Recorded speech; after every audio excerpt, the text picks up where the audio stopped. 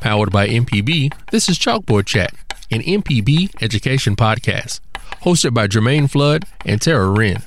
To hear this episode and more, visit education.mpbonline.org or download the MPB Public Media app to listen on your iPhone or Android device. I'm Jermaine Flood, and you're tuned into Chalkboard Chat, an MPB education podcast. Class is now in session. On this episode, I'll be chatting with Dr. Nathan Oakley, Chief Academic Officer with the Mississippi Department of Education, about COVID learning loss as it relates to Mississippi Department of Education's request for 1 year forgiveness due to the pandemic and the changes that were made and how those look to the end of the year assessments. I'll also sit down with Dr. Esther Wojcicki. She is an American journalist, educator, and vice chair of the Creative Commons Advisory Council, as well as Dr. Joseph Atman. He is executive director of Middle Tree Education Center in Claremont, California. We'll be discussing with them COVID learning loss, what that is, what that looks like, and how you can combat it at home and its similarities to summer learning loss. So we'll get into all of that right here on Chalkboard Chat. But right now, I want to introduce Dr. Nathan Oakley, Chief Academic Officer with the Mississippi Department of Education. Welcome to the chat, Dr. Oakley. Thanks so much, Jermaine. It's good to be with you. It's good to be with you, too. And I'm just going to go ahead and let my listeners know I will be calling Dr. Oakley Nathan. I am quite good with that. For this show. So, Nathan, welcome to Chalkboard Chat. I am so glad I am able to sit down with you. Now, I just want to get into a little bit of what Dr. Carrie Wright, State Superintendent of Education, sent out recommending waiving the passing requirements for statewide third grade reading and high school end of course assessments for the 2020-2021 school year. And the recommendation was included in a presentation to the Mississippi Senate Education Committee. And Dr. Carrie Wright said, and I quote, "I think this year is a year of grace. I understand that COVID-19 has disrupted teaching and learning this school year, and we want to make sure we support teachers, administrators, and students as much as possible." Now, state assessments will take place as scheduled this year to measure statewide student progress, assess the impact of COVID-19 disruptions on learning, and meet U.S. Department of Education requirements. Now, Dr. Nathan Oakley, in your position as Chief Academic Officer with the Mississippi Department of Education, what is your main job function there with them? The Office of Academic Education provides a lot of policy work, a lot of standards development, a lot of professional development and support for teachers across the state, across elementary ed, secondary education, career technical ed, special education, and then we work closely with schools that are identified for school improvement. So we're a resource for teachers and for districts across the state through the provision of technical assistance and training and resources. How long have you been with Mississippi Department of Education? I came to the department in January of 2012. Okay. So you've been with them for quite a minute. So I am so glad we are able to get your expertise on the show. Now, I wanted to go ahead and get into the discussion of the Mississippi Succeeds, maintaining momentum through COVID-19, what that looks like, the vision and the mission, and all of that goes into it, school reopenings, academic planning, statewide assessments, and accountability, and more. So I wanted to go ahead and get talking about how was this request kind of developed about them trying to change this end of course assessments for 2020 to 2021.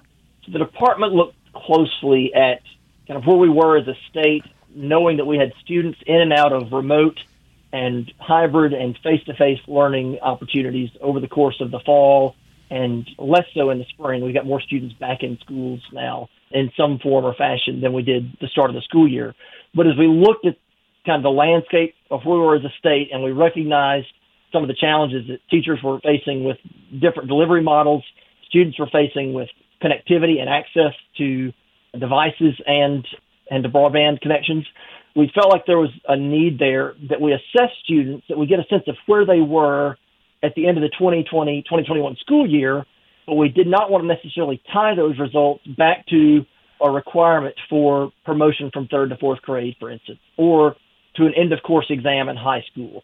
And so we pursued some flexibility to allow us to give the exams because we feel like the information we gather from those is quite important to informing our work as a state, and it's important to informing districts and their understanding of where students are at the end of this school year. But we did not want to be in a position where we were necessarily tying those assessment results back to individual student level, school level accountability ratings. Right. So the assessments are still going to happen. If I was a student, Nathan, I would have thought when I heard the news that we weren't going to have to take any test. So the clarification is those assessments will still happen. They'll just be assessed in a different way. Absolutely. The assessments will still happen. What we did is we extended the window of time that districts had to give them. So we've given them a little bit of extra time on the front end of what is our typical assessment window, and we've given them some extra time at the back end of that assessment window so that they could work students in and out of the assessment as they needed to in smaller groups if necessary. We've given some flexibility on how they're able to administer those with regard to class size or proctor requirements or other kinds of things. Now, when it comes down to the third grade, this is my question that I have. I was reading third grade reading and high school end of course assessments. What is so special about these third graders and their reading assessments? I did not know the third grade was such a pivotal time in a child's life. Third grade is kind of a benchmark. You will often hear the phrase, as students move from kindergarten through third grade, they're learning to read. And beyond third grade, you often hear that they are reading to learn.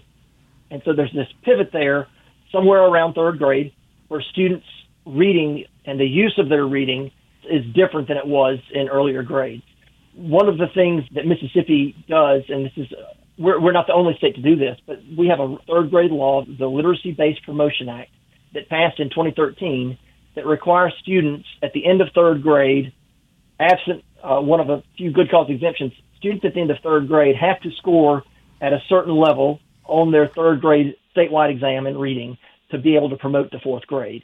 And so what we've done is we've requested for this year, and we've received approval on this, students will take that third grade exam, but there's no certain score required to be able to promote to fourth grade at the end of this school year.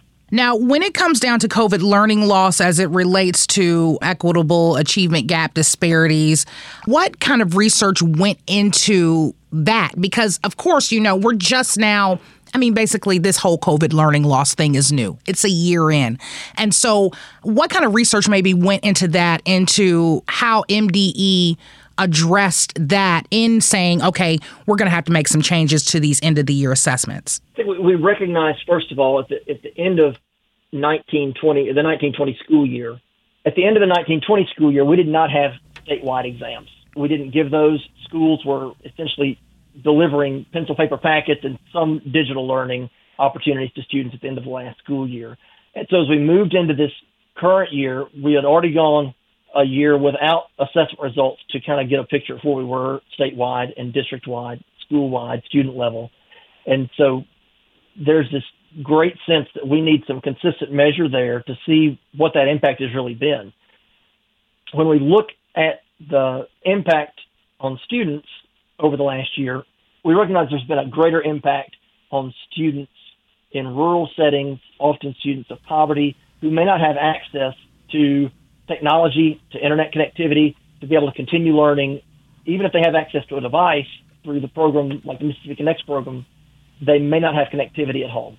And so those are two big pieces that we had to consider as we were kind of planning for this year, prioritizing what we needed to do to support families, and then considering what we needed to do with regard to assessments for this spring. Right. So let's talk about Mississippi Connects. I'm glad you brought that up. Now, Mississippi legislators passed 2 laws that made Mississippi the only state in the nation with a comprehensive digital learning program that provides computers to every public school student in the state. This is every public school student. And there's some components to this: devices and services, digital curriculum and learning management systems, connectivity, professional development, telehealth, and teletherapy. Can you tell me how this program has gone and what you have seen, how you've assessed this in action? So we have gotten devices out to schools out to students at this point in time. The devices were delivered in the fall. I think the last devices came in November, and we had right at 390,000 devices purchased across the state. We used almost 99% of the funding on the device side for the Mississippi Connects program, and then used almost 80% of the funding on the broadband side. I would share, when we talk about Mississippi Connect, it's not just the devices, it's all the supports that go along with that. And so we've gotten devices out, PD, professional development. In educator terms, PD is professional development. But in addition to the devices, we've launched professional development across the state. Right. We're working closely with our vendors, with Google and Microsoft and Apple and other providers that are learning management system providers to provide professional development to teachers across the state to support them in the implementation and the use of the devices. We also are hosting an educator summit later this month in the afternoon, the week of March 23rd through 25th for teachers across the state. And that will have breakout sessions that, again, help them focus on the individual systems their district may be using, the software packages their districts may be using, the hardware their district may be using. So all of that has been another piece of this project. So in addition to devices, connectivity, we've got professional development going on, and then we are looking over the long term to try to get a sense of impact of the program as we look at device use, as we look at teacher training and uptake on the professional development. All of that is kind of in this 3-year project going forward. Now, when it comes down to professional development, how important has it been in this past year for educators to be professionally developed when it comes down to the pandemic and the new changes? This is not just like a regular year, but how important is this to educators across the state of Mississippi? I think professional development is every bit as important now, and probably even more so than it has ever been, at least in my 20-plus years in education. The teachers across the state have done an incredible job. Districts pivoted on a dime last March from what they had done with face-to-face delivery for years and years and years. All of a sudden, that's not an option for them for that last 9 weeks of the school year. And so we had teachers finding ways to deliver content via Zoom sessions, via telephone calls, via pencil paper packets that were delivered by bus. And then as we moved into the summer, districts were a little better prepared coming back from the summer because they had some time to plan and to rethink and to strategize about how they could deliver content in the fall. We gave some flexibility to the district in the current year around how to deliver content, whether it's virtually, whether it's in a hybrid setting with students in and out of the building, or whether it's a full in-person school day. And so there are different aspects, though, and you know this probably from your time doing radio over the last year. It's been very different from where you might sit down in a typical setting across the couch from somebody for an interview, going to telephone and to Zoom calls and other kinds of teleconference meetings. So teachers were having to reframe how they delivered instruction to students, and in some cases had not done that virtual delivery before. So as a department, when the pandemic hit last March, we pivoted a lot of our professional development that had been face-to-face into a virtual model and started delivering that in bite-sized chunks that teachers could stream on demand as they wanted to, into online courses they could sign up and take with colleagues from across the state that allowed for some interaction with other teachers in real time, as well as through chat boards or other means that happened asynchronously.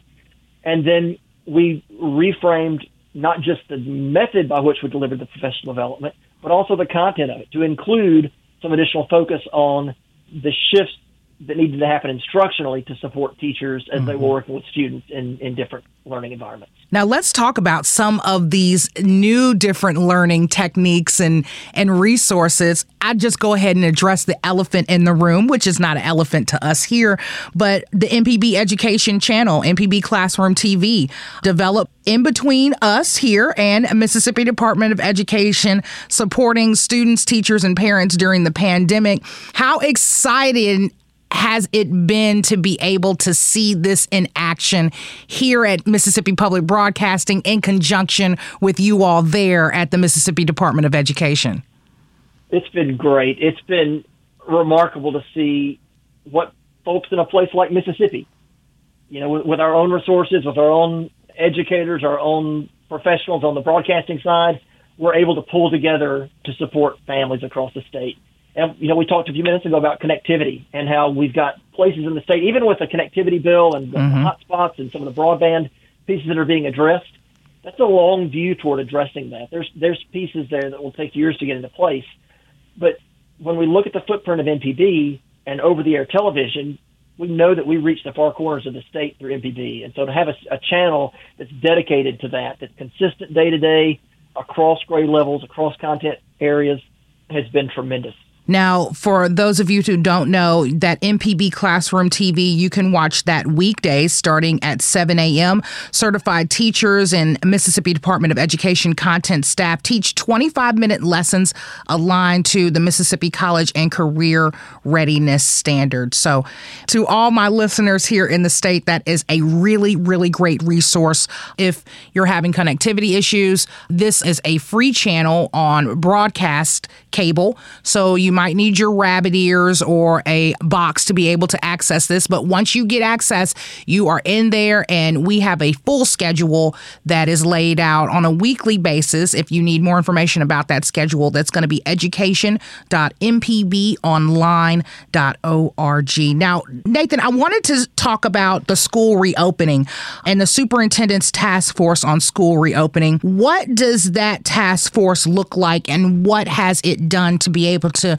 make sure, I guess they've gone back in school, some of them. How has that helped the transition in between coming from a virtual learning setting going back into school? Yes, we've released actually 4 of these documents. The first one was Considerations for Reopening Schools that came out last summer, developed with a group of superintendents from across the state, really focused on academics and operations and health and safety, technology needs, just different academic programming, all these pieces that come into play day-to-day in a school being up and running for students. And so we released that first version back in the summer, and in the fall, in September, we released a subsequent edition focused on equitable instructional systems and what schools might want to consider as they're planning for instruction, as they're kind of moving into that second 9 weeks. They've got their feet underneath them. They've gotten reopened in either face-to-face or virtually or hybrid. And then we released another version in December to help districts consider how they're working to provide equitable experiences for families and for students, particularly students who may be coming to school from a different background, students of poverty, students with learning disabilities, students who are not native English learners.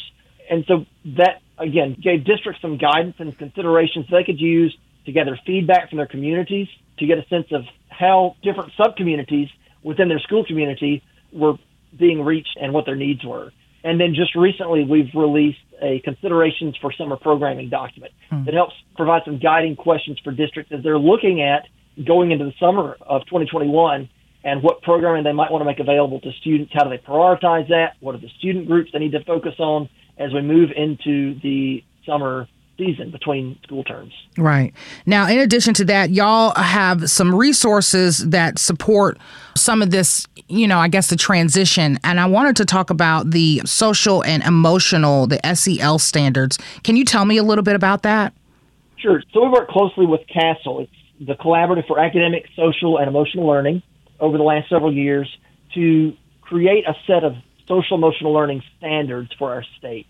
I like to think of these as standards that a classroom teacher across grade levels, across content areas, could easily incorporate into their classroom to develop well-rounded students. These are life skills that we want our students to have to be able to kind of get a sense of their own emotions, their own feelings, learning how to deal with those, learning how to advocate for themselves, how to express themselves constructively when they're frustrated or when they're upset, how to relate to other students, older and younger, and different and the same as they might be, and then really how to take those and to use them in a classroom setting to help students be better equipped as they navigate through transitions from school to school, as they navigate through middle school to high school and beyond.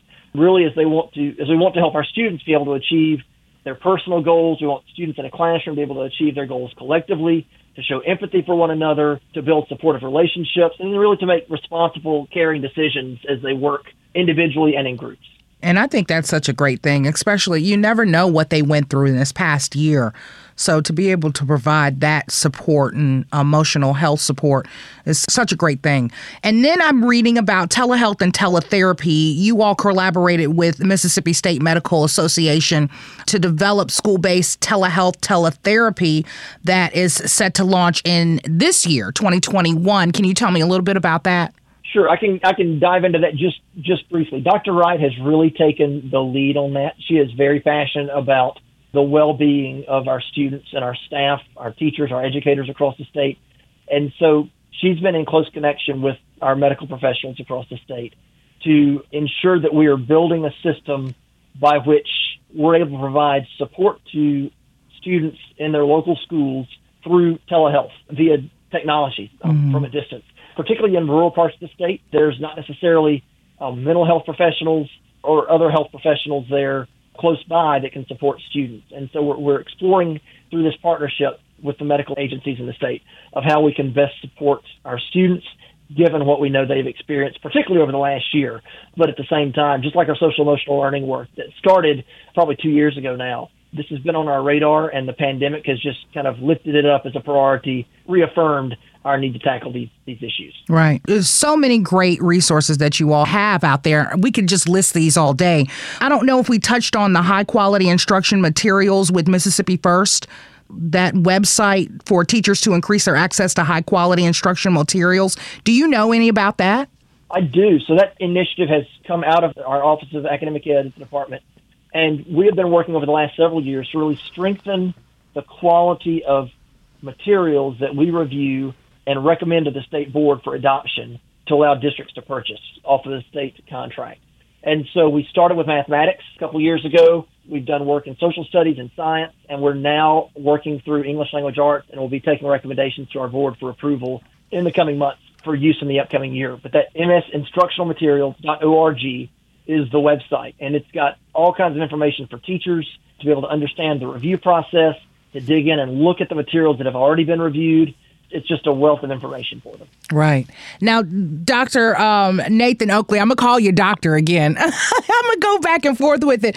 But I wanted to know, what can parents do to get in contact with anybody concerning, if they have questions about state assessments, if they are trying to clarify? Is there anybody to call? Is there any website to use when it comes down to some of these resources and where they can all find this in one big hub? So our state assessment office is actually meeting with district test coordinators. So there's an individual in each school district, and then at each school that's responsible for administration of our statewide exams. The Office of Student Assessment at the department handles that at the state level, but then there are district and local contacts at the school level as well. And our state office is actually meeting with district leaders on the assessment side this week to get them the latest information on where we are regarding the assessments. That local district is probably the best place to go because districts set up their schedule. They're the ones that are able to look closely at student individual education programs, their IEPs, possible accommodations for students with disabilities. They're the ones that are much more deeply connected to that at the student level than the department. But at the state level, our Office of Student Assessment is the office that handles that. The place to go. Make sure if you have any questions, hit up your district. It's the way to get your answer.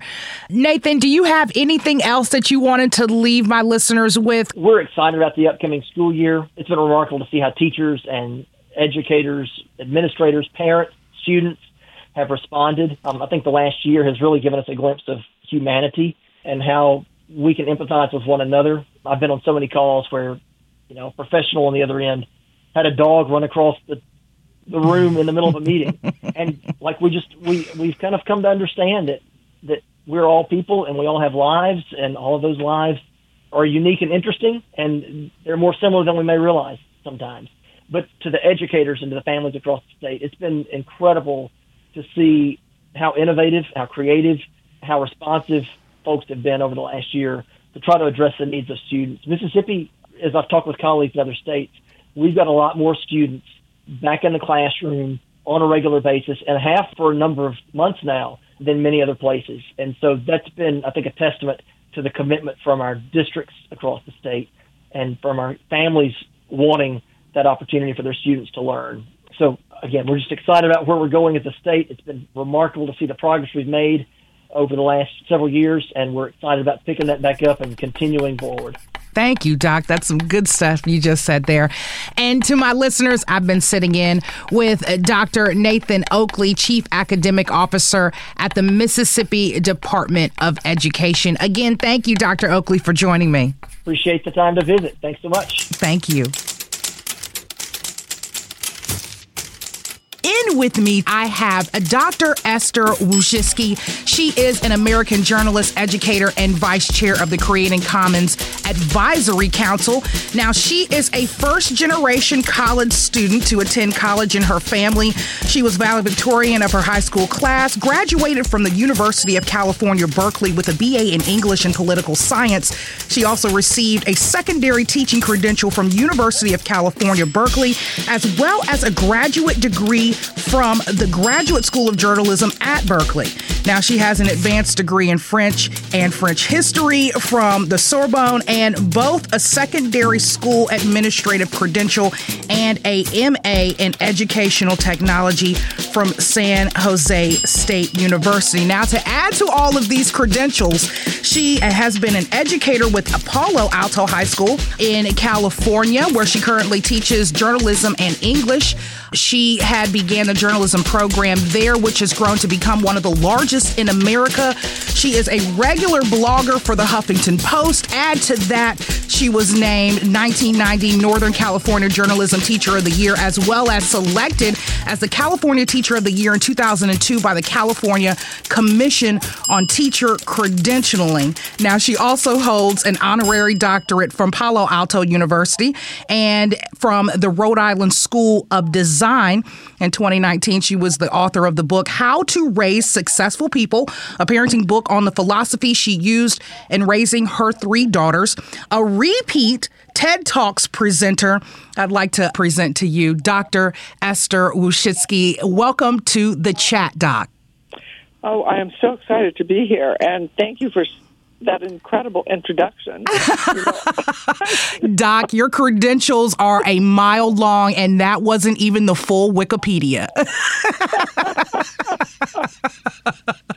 But I would like to welcome you to Chalkboard Chat, an MPB education podcast. And I want to go ahead and get started, Doc.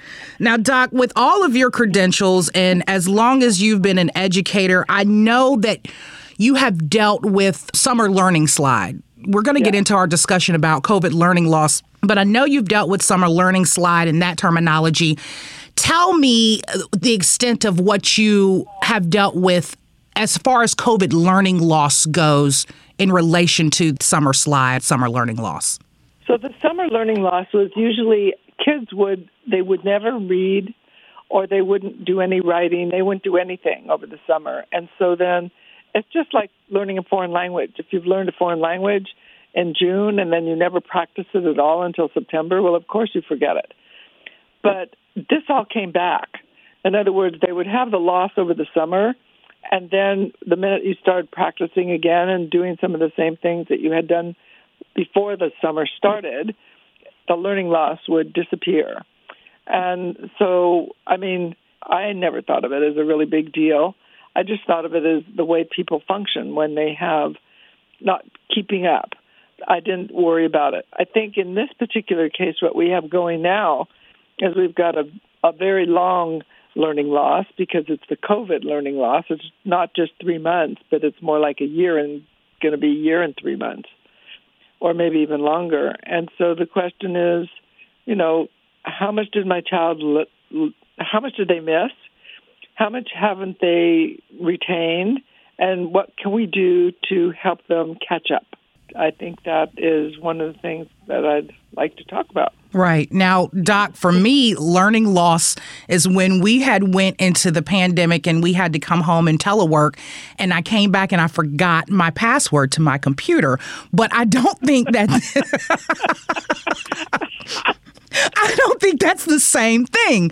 So when it comes down to learning loss in students, and let's just take, I guess, high school, elementary school students in this aspect, though, but let's just take them and look at them. So learning loss for them looks a little bit different. It's missing something, or it's what you had learned the year prior. That's correct. Number one, it's what you learned the year prior that you forgot because you haven't been building on it, but it's also what you didn't learn. I'm not as worried about that as perhaps other people are, because if you think of all the things you didn't learn, most of them are memorization. You memorize different things that usually didn't mean a lot to you, and then all this research shows that after you've memorized for a test, 3 weeks after that test, you only remember 32%.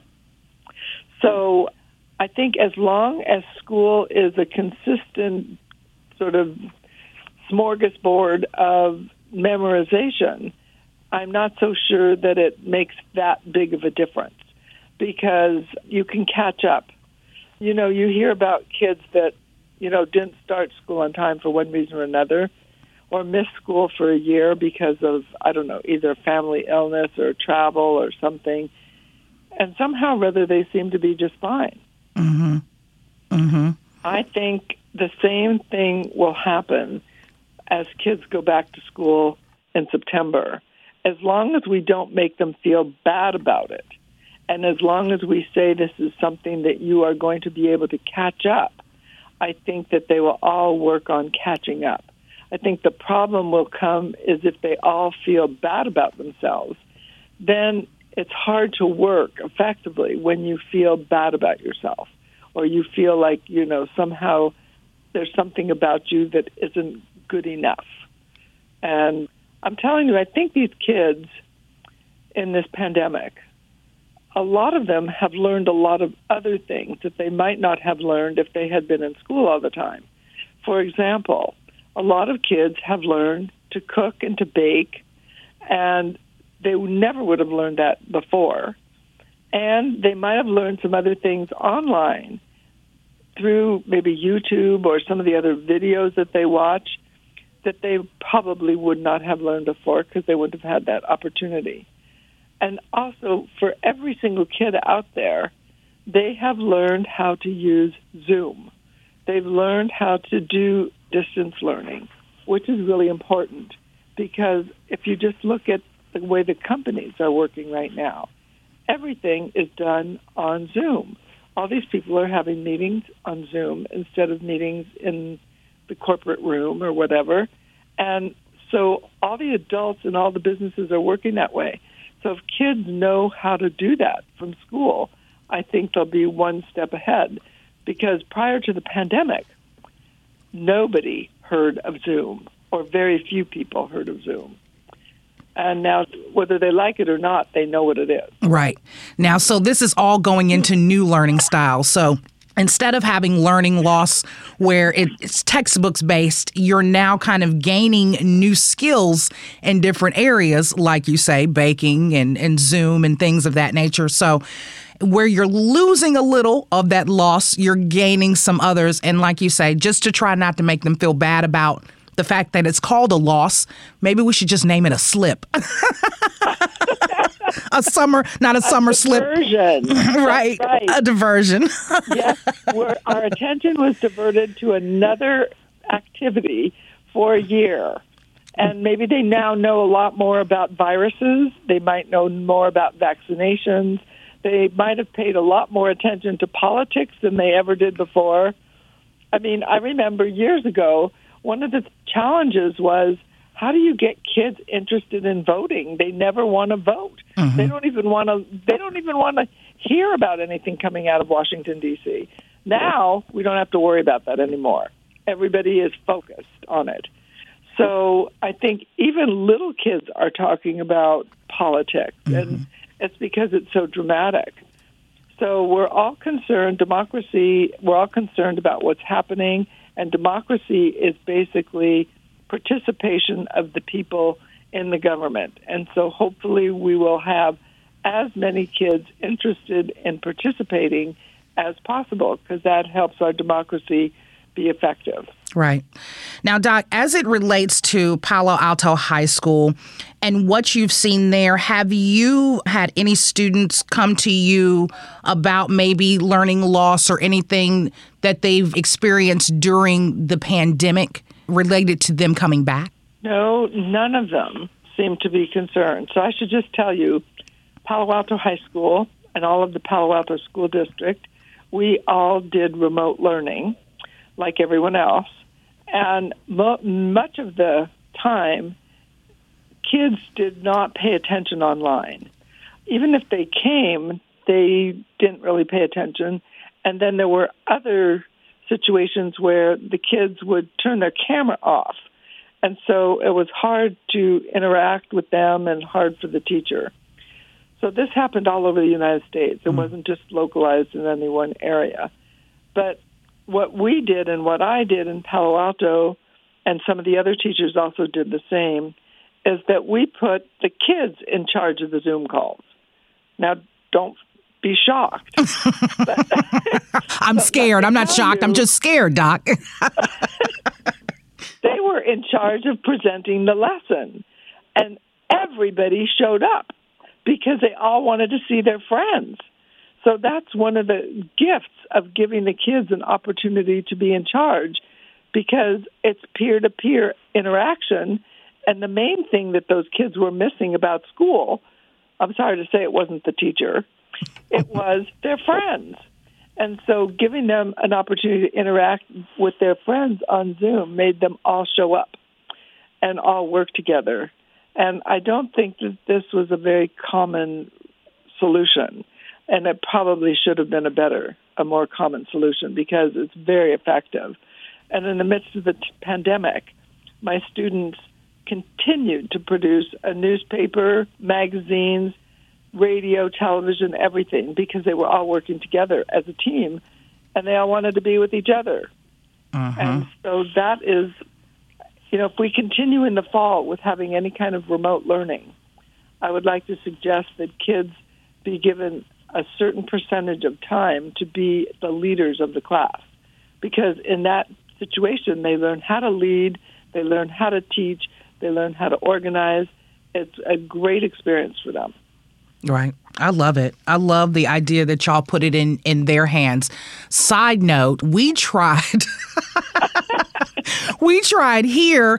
We had like 2,000 kids that had registered and came on. And we're new to this Zoom thing. Like, we had to pick it up really here at MPB a lot last year. So we're still learning the ins and outs, like how to cut off annotation and how to do this. Because what ended up happening, these little kids know like how to write on the screen. They were writing on the screen. It was like they were so I'm telling you, they know a lot. Yeah, they really do. And then they were talking to each other through the chat, and it was a lot, but it was like little kids doing this. This isn't high schoolers we invited. Right. This is under 10-year-olds who are, writing on the screen. So funny. You know what I just want to say about that? What? It's a perfect example of, I always say, kids are smarter than you think they are. And here is a perfect example. They are so smart, they can figure out all this tech much faster, better than you can, and they can do all kinds of things. Doc, it's mind-blowing. It blows. It is mind-blowing. So if you put them in charge and tell them that they're in charge of the lesson, or tell them they're in charge of whatever it is you're teaching, they will take those same incredible skills, and they will do all the good stuff with it this time. Yeah. Let them run it at least, because when they ain't running it, they doing that on the screen. That's right. You just want to keep them busy. Put them in positions of responsibility. And rise to the occasion. Right, Doc. Keep them busy. Because my coworkers here were like, they were scared they were going to have to cut off the entire Zoom and then cut it back on because they couldn't figure out how to turn off that annotation. It was hilarious. I can tell you that the kids probably never stopped talking about it. Right. But I did. Right. Right. It's a great story. Funny. I love it. Too funny, Doc. Okay, so we're going to get back on track because I done got tickled. Okay, so now, Doc, I wanted to ask you with Palo Alto High School and maybe just schools in general in California, I wanted to know what they were doing to respond to any of the COVID loss that maybe they're experiencing out there in California, because here our state superintendent of education for the Mississippi Department of Education is recommending waiving the passing requirements for statewide third grade reading and high school end of course assessments for this year because of the fact that COVID-19 had disrupted teaching and learning. So is there any kind of policy changes or anything that they're asking for in your state and maybe in your high school? Well, we've done pretty much the same thing. I think one of the reasons why they're canceling the tests is because they don't want the kids to feel bad about themselves. And the test results will be, kids are not prepared for the test, and so they'll take it and they might not do well. So the test results are really invalid anyway. So we are not using tests here in California either right now. And as a matter of fact, the SAT has been canceled in many parts of the U.S. The California State University system has seen, they canceled the use of the SAT exam. And as a result, what's interesting, they've seen a 20% increase of students applying to the University of California. And these kids are coming from black and brown communities who did not even consider applying before. So I think that test was more of a barrier than it was anything else, because I think it's great that all these kids are applying and want to go. And I think this university needs to support them. If there's any skills they're missing, they can take courses while they're there to help them. It's not going to be hard to catch up. What they're just missing, like I said, a lot of memorization of facts that don't matter anyway, for the most part.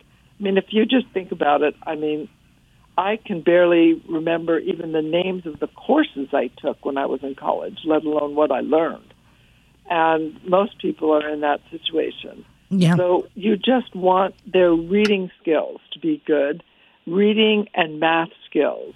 So, and with reading skills, if they during this pandemic were just reading anything, books, magazines, newspapers on their phone or on a device, they will not be behind. Right. Just using what they've got in their hands. Use what you've got. That's right. Use what you've got. And then also, have them come up with some projects that they want to do. Like I said, baking and, cooking and growing plants in the garden, or, making a map of the neighborhood and walking around and doing things that they hadn't had a chance to do before.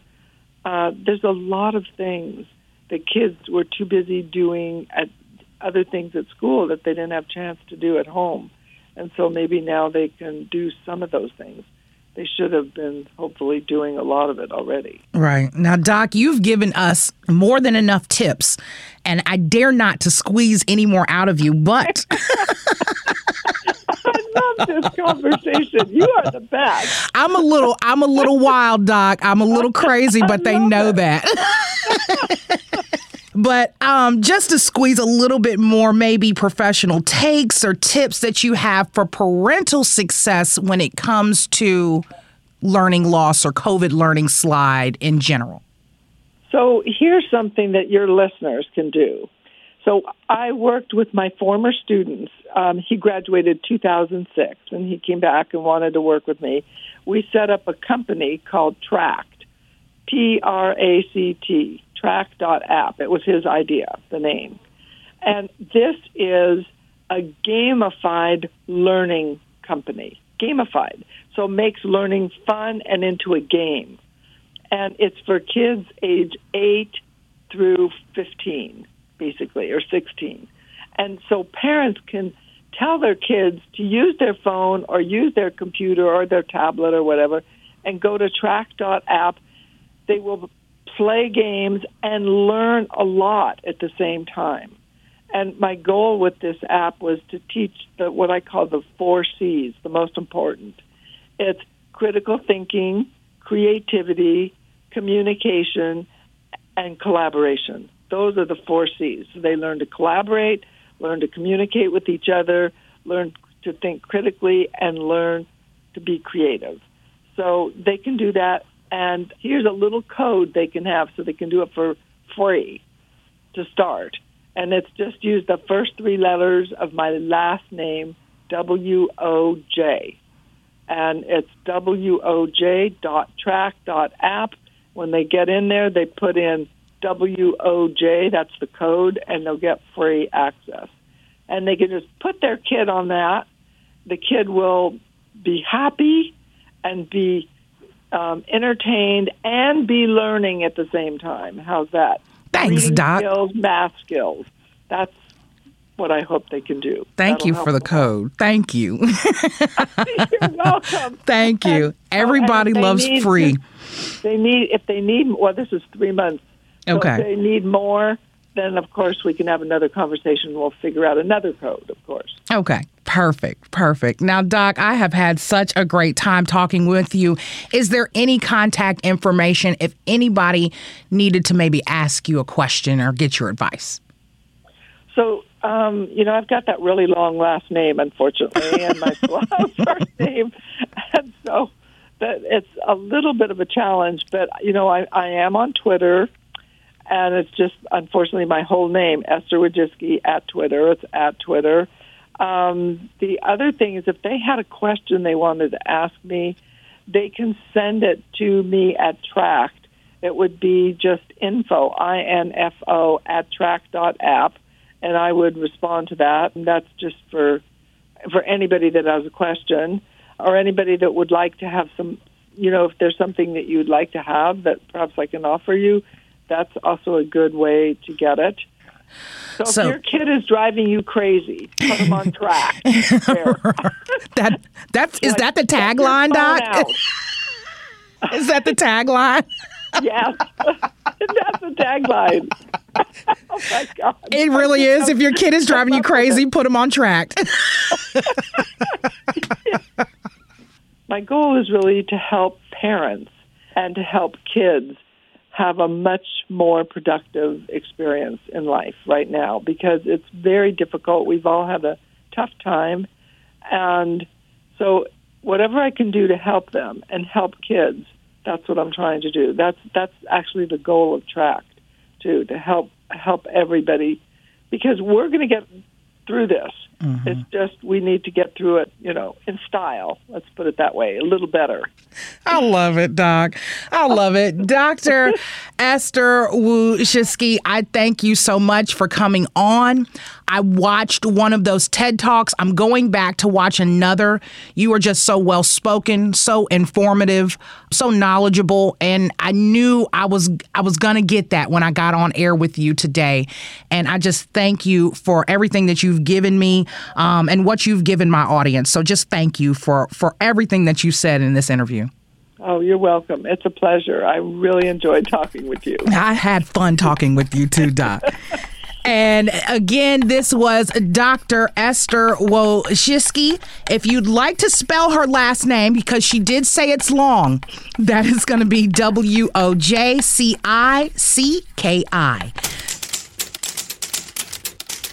In with me is Dr. Joseph Attman. He is the director of Middle Tree, a nonprofit education center based in Claremont, California. He's also a published author writing extensively in the field of education, and he is mostly interested in helping students and their families overcome the pitfalls and difficulties of the education system. He is here today. Right now, I'd like to welcome to the show Dr. Joseph Attman. Thank you so much for joining us, Dr. Attman.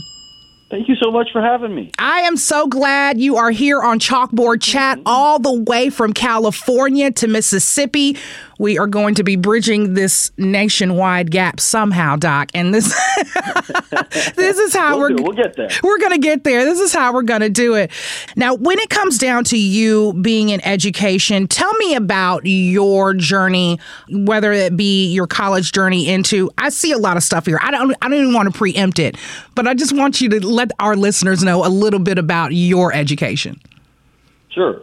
I guess it really starts with the fact that from a relatively early age, I just did not think that I was all that intelligent.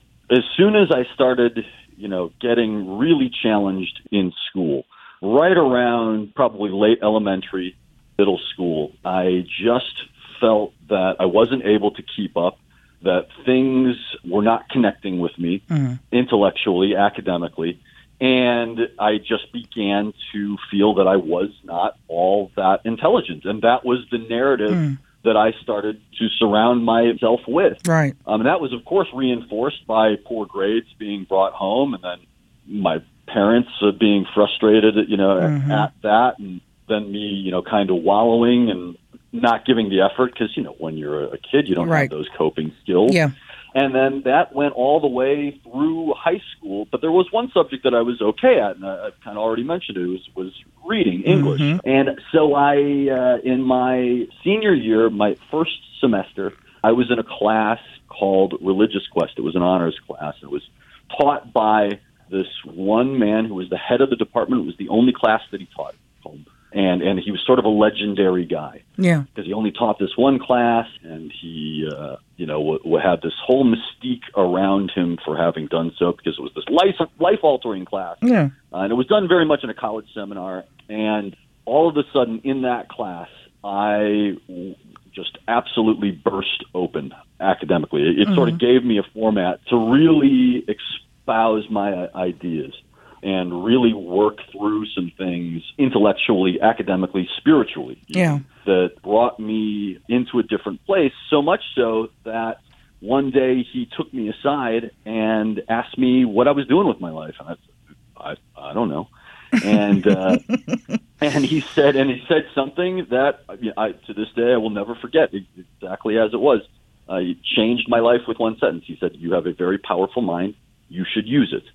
So it was the smartest person that I knew, the person that I most respected intellectually, was telling me that I was capable. And so that changed my life forever. I was a teacher, a person who became a mentor, someone I looked up to, telling me that I was capable and that I was able. And he went so far as to recommend and actually put me on a plane to Hofstra University, where he knew of this particular program that he thought that I would flourish in. And he was right, and I did. I connected really well with this program and just got involved with education and academia in general, and here we are. And then you went on to receive your theological doctorate from St. Mary's Seminary following Hofstra, correct? Correct. Yeah. Okay. I came out to Claremont Graduate University to get a PhD in the philosophy of religion and theology, and got through all that coursework, wrote the dissertation, and realized that the dissertation really rallied very much against education as a happening in general, and basically said that education as it is, especially degrees in philosophy, which was a part of my degree, and of course that PH at the front of your PhD stands for philosophit, regardless of whether that's a philosophit doctorate of biology, a philosophy doctorate of mathematics, or philosophy. That the way, having been through the entirety of the education system, I had more or less said in that dissertation that the education system is not all that it could be, and it is, for me, largely a meaningless degree, which is why I opted actually to go get a sacred theological doctorate at a seminary. After some, quite a lot of debate internally within myself and with some other folks who sort of gave me the permission to go ahead and do that. That was the PhD was something that was the only thing that I wanted for such a long time. But it's just a label, right? It's just a title. It does not, of course, make me who I am as a person or as an academic. You don't need to. And listen, I have a world-class education from some of the best minds in the field. Yet at the end of the day, if you don't do something with that yourself creatively, if you don't further that at all, then there's really no point to the education. Again, this was an internal debate. Education is about asking questions, and it's about trying to be open and understand certain things and for me, it was after a while, it was a difficult decision, but one that I was really, really comfortable with outside of those illustrious postnominals of having an STD currently. Other than that, it's been a choice academically that I have been really comfortable with and proud of. Right. Now, for those of you who don't know, the STD is the Seminary Theological Doctorate. Am I saying that right? Sacred theological. Sacred theological. Okay. Doctorate degree. And tell me something. Tell me the correlation now between, because education to me is the bottom line of what you did. Even though you went, into seminary school, it was all education. So tell me how you got back to, and not really getting back, but you took an alternate route. But how did you get back to coming into, and I wanted to save this to the end, but I'm not going to do it. But how did you get back into coming from that into wanting to help families overcome the education system with Middletree? Well, it's a good question, because it's not, of course, like most things, a straight line. And I wish I could tell you that I had this great idea all along to save education and to be this beacon for educational justice and do all the things that we're currently doing within education. But the reality is that once I got through with my doctoral programs, I was sort of at an impasse. Education, especially in higher academics, after the Great Recession, was and continues to be in this very strange place so far as education, again, in higher academia, tends to produce more academics than it has jobs for. Right. So, there are so many people who are applying for a very, very small number of positions across the country. And I was kind of looking at some of my colleagues, some of my friends who had gone that route of because especially when you're in the degree that I was in, or I am, there's not a whole lot that you can do other than teach or be involved with a church or a community in some way. Because, in philosophy, they're not teaching you, how to, work around the house per se, or it's working with your mind and figuring out how that mind, your consciousness operates and can be elastic enough, hopefully, to come into problems, resolve them, which is useful in any field. And yet, at the same time, ironically enough, there aren't a whole lot of, professions that are looking specifically for philosophers. Right. So when I was going into the job market, I was, again, kind of looking around at my peer group, and adjuncting was the avenue to pursue towards a career in academics. And adjuncting is a very, very difficult gig. It's really long hours. It's unstable. It's low pay. It's like part-time professorship. Exactly. That's precisely what it is. When you're an adjunct, you are contracted. Typically speaking, you're contracted to do a particular class, and that once that class ends, there's no guarantee that they're going to ask you to come back and teach again. So you're doing one class. Now this works out really well for a lot of the colleges because they don't have to pay their tenured track folks necessarily to teach those courses, even though tenure track folks are obligated to give a certain amount of hours towards the university. But it can be of benefit to the university to simply hire an adjunct to take on courses, and often they're courses that other faculty who have been there for a little while maybe don't want anymore. Intro courses, survey classes, stuff like that. So so I knew a lot of students, a lot of my fellow grad students at the time, my colleagues and peers, a lot of them were teaching 5-6 classes in a semester, and not at one school. You understand? They're bouncing around doing right all over the place. Right. They're the Uber drivers of education. That's right. Exactly.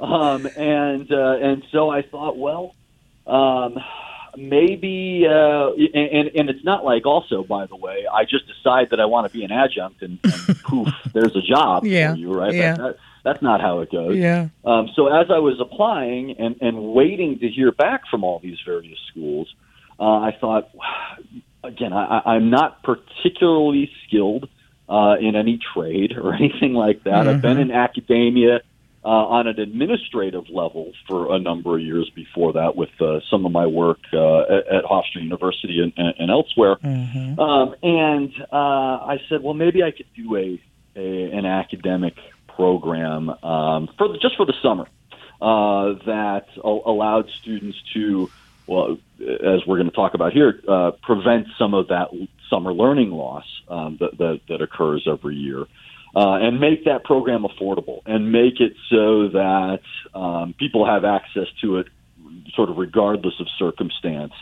It was a total deviation from what I had planned on doing, and I had really just planned on doing it for a short amount of time initially, because I had some other ideas of things that I thought, I might want to get involved in, of course. And the idea simply took off, and that idea was one that, again, regardless of your financial situation, regardless of your existential circumstance in life generally, you could have access to this program and get whatever you needed from it as a student and as a parent and as a family that wanted to see your student, your child advance educationally in an environment that was suited and tailored to that particular individual. So that's how we started, and it was just so successful. It's a 6-week program initially. It's successful enough to continue on, and we've been very fortunate to have that be the trend over the last 6 years or so. Right. So you offer tutoring. This organization offers tutoring and educational assistance. Correct. Yeah. Tutoring, test preparation, college prep. We also do handle financial aid for folks with their student loans. And so there are a number of things all mined towards the general difficulties that are in education. And those general difficulties, of course, are start and end with people's academic struggles initially. And then when you move on, of course, the academic struggles remain, and then finances become a part of the issue. For you as an individual, finances, of course, are always a part of the conversation when we're talking about a family's capacity to educate their own children. Right. It's a whole, so Middle Tree almost sounds like a holistic approach to education. In a way, yeah. Way absolutely. To pay it forward, Doc. Way to pay it forward. I love it. Now, when we're talking about academic challenges, let's just go ahead and segue into our topic. And one of those is a new academic challenge for just about everybody. And it has now been coined a term, and it's called COVID learning loss. Now, COVID learning loss to us is new. Summer learning loss was something that we spoke about a lot. So, Doc, just give them an explanation of what is COVID learning loss. Well, it's very much like summer learning loss, and it's pretty simply that we do not remember what it is that we've learned. Academically, we are always building on what we've learned previously in school. And then, of course, that comes to a screeching halt over the summer for most students. If you have a summer vacation, of course. Yeah. Because this is all a conscious process, right? We tend to grapple and grasp what it is that is right in front of us, and we are very good at figuring out what it is that we encounter and working with that in a certain way, however that might look. But when we have this whole halt in our process, then there's some relearning that goes on. It's not like riding a bike necessarily. To a certain degree, a little bit maybe mechanistically, but a lot of the concepts are simply not retained. And I think that says something about our education system in general, that learning loss of any kind occurs at any level, but that's might be something we get into a little bit later. No, that's a real thing. I can't take a vacation from work for 2 weeks and come back and remember my password. So I understand that learning loss is a real thing. when it comes down to learning loss in the COVID world, we're technically talking about basically the time frame that we're living in now, the time frame that started last year when education was kind of turned upside down on its head. Kids didn't know if they were going to be in traditional, going to school traditionally or going to school virtually. So this is that kind of in a nutshell, right? This is all of that time and what happened between and then and present now and what it is that we have to do to try to combat that, correct? That's right. And as you mentioned, this happens to us in life all the time, right? Right. We see something, we get familiar with it, then we don't encounter it for a while, and then we re-encounter it, and we have to relearn it, and then immediately we have to build on it. And it usually takes a little bit of time for us to reacclimate to that thing that we're encountering again, and we usually have to make some mistakes along the way once we do, which is totally fine and natural. But learning loss again itself really speaks to a fundamental flaw in the way in which we go about the learning process as a whole. Usually in real life, we continue to build on things exponentially.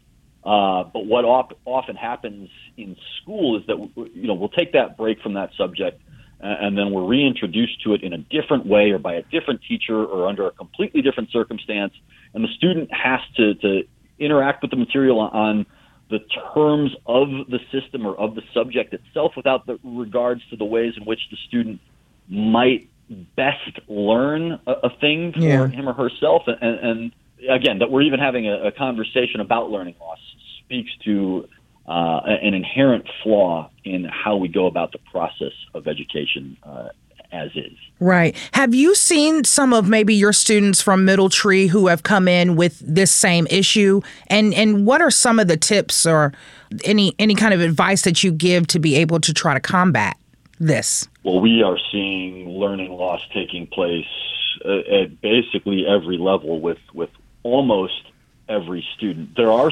certainly some students who can acclimatize to this with a little bit more adaptability. They have a little bit more coping skills. They're slightly just better equipped in general to deal with it. Ambition, surety has a lot to do with this, and I'm not just talking about maturity that has developed to a certain point that we might call mature, actually, because we're seeing actually that a lot of our elementary schoolers, they're just fine with it, right? Right. Young kids can really adapt, and I'm not saying all of them, but a lot of our younger students, they're okay with doing things a little differently because they don't know any better. But seeing, right? But we're seeing, they're so excited too, Doc. They're so excited. I know. Right? They're so look at my cat. Hey, do you have a cat? Right. So, right? They're the best. No, let's focus. 2 + 2 is what again? Yeah. So right. But what we're seeing, and not to say that it's not difficult on younger students. Of course it is. Right. But I think what we're seeing more, and if I can speak generally about it, is that we are having a more difficult times with our slightly older students. That is that middle to high school range of folks. And a lot of that has to do with, of course, their general environment, that sort of malaise that sets in and has for us all, given the pressured circumstances, right, that COVID has brought on for us. But a lot of that also kind of boils down socially. But there are certainly some things that we recommend that you can do to sort of, if not prevent, because I'm not sure that there is any way to prevent the learning loss, and not just with COVID. In the way that we do education, period, learning loss is simply a part of that process, unfortunately. Yeah. During COVID, learning loss, absolutely the biggest concern that we have around distance learning. But there are a couple of things that I personally suggest and have been suggested by our staff who work with this every day.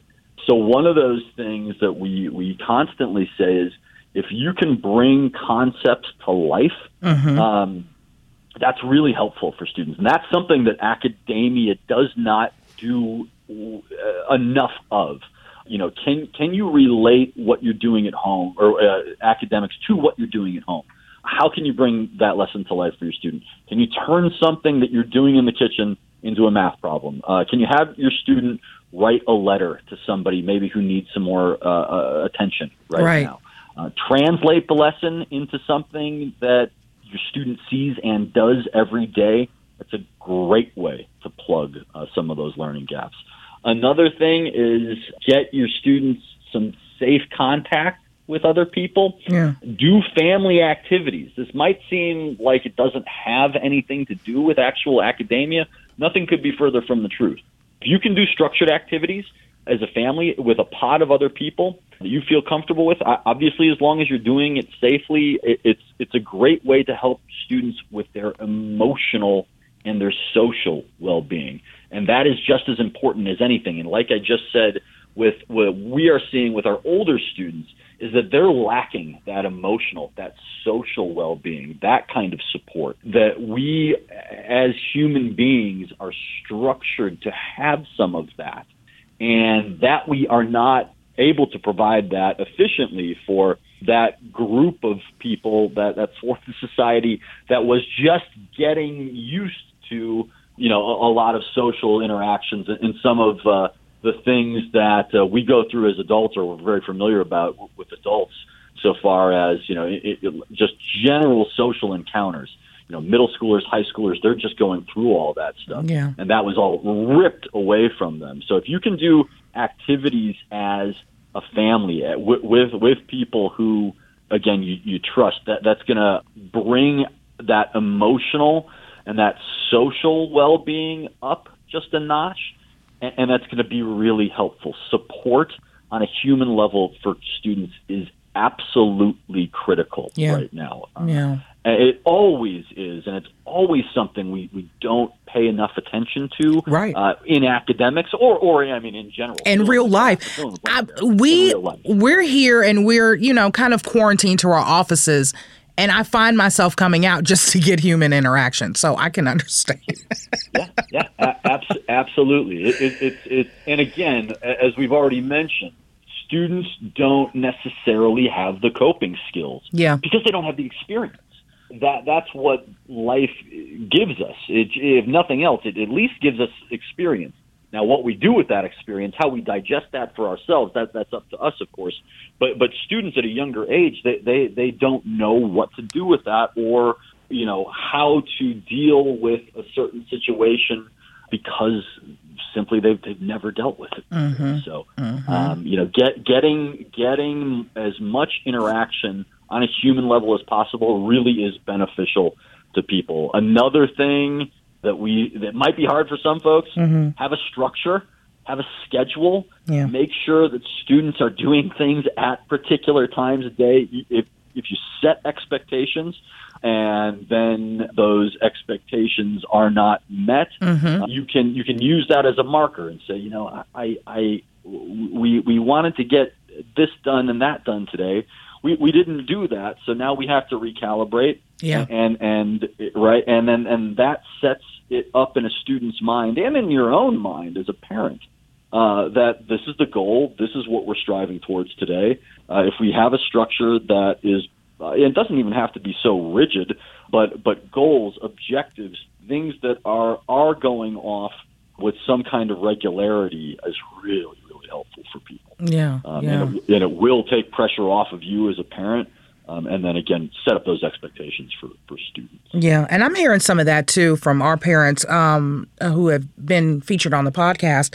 One woman said, when it was time to get them virtual, she made a full schedule, and they get up like they're getting ready to leave. And they do everything that they were supposed to do before, like they had done before, just to make sure there's some structure that it feels like it did before, so... Yep, when you're sitting around in your pajamas all day. It's, get in the shower, get dressed, eat. When we're in school in person, all these things happen with some regularity, and some amount of structure is good for all of us. Yeah. Right? Some amount of objectives, goals, things that we're moving towards. That's so critical for all of us. And with the stagnation that COVID has brought upon us all, it's really difficult to, again, get out of that like very sleepy mode that we're all so frequently in. Right. So. Right. I understand that. I love it, Doc. I am just in love with your explanation of all of this, having to get all of this together and making sure that, people remind themselves to get out and socialize and to be as human as possible safely. Because of course, we want to get back to normal, but what we're calling this now is the new normal. So I love all the tips for trying to overcome that. Now, Doc, if anybody wants to contact you in relation to your mentorship, in relation to Middle Tree, in relation to anything that you have said today, how can they do that? Yeah, they can visit us on the web at middletree.org. Of course, we work with people across the country doing a variety of things in and around education. For more on my work personally, people can visit me on the web at josephatman.com. Well, Chalkboard Chat family, again, I have just sat down with Dr. Atman, director of Middle Tree. That's the nonprofit education center based in Claremont, California. He's also a published author. He's written extensively in the field of education, and he is super interested in helping students and their families overcome the pitfalls and difficulties of the education system. Dr. Atman, I thank you once again for joining us here on Chalkboard Chat, and you are always welcome back. I so appreciate it, Jermaine. This has been really, really wonderful, so thank you. Yeah, thank you again, and that's Chalkboard Chat. Class is now dismissed. You've been listening to Chalkboard Chat, an MPB education podcast. To hear this episode and more, visit education.mpbonline.org or download the MPB Public Media app to listen on your iPhone or Android device. This podcast is hosted with love by Acast.